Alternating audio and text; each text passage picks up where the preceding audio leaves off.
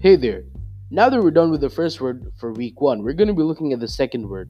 The second word is sonic transparency. Sonic transparency basically means that in a normal scenario, there are cases in which you will have a software or a product which will try to euphonically improve the playback of a sound, by altering certain parts of the track. So what you're hearing is a very processed sound.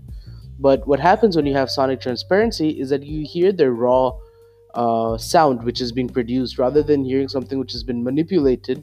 You hear the actual sound beat by beat, and you hear every little flaw or perfection that it may have.